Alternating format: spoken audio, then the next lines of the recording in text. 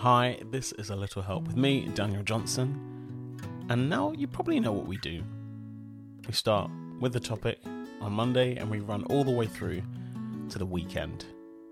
Helping you out, making you think about things you haven't thought about before, making you do the things that you need to do. Anyway, it's Monday, so today's topic is taking your time. Yeah, we try and do things in a rush. Quite a lot. We forget about how long things take, if we got time to do them, and we just worry all the time. And then we do them, but we do them too quickly. And it freaks us out. Because when we do them quickly, we don't do them well. We haven't taken the time to figure out, how do I not do this again? How can I just do this once and that's enough?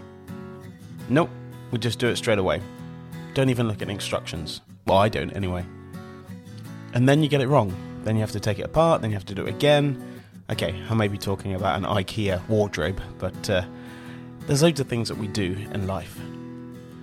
But what I want you to do is take your time. If something is going to take 3 hours, take off 5 hours to do it. Because if you do it in 3 hours, it's great. But if you don't, and you've got that 5 hours to do it in, these 2 extra hours just make the most amount of difference to you and your stress levels. Because it can be stressful when things are going on. So what I want you to do is I just want you to take things slow. It's Monday, so it's really easy to do that. So yeah, you take things slow.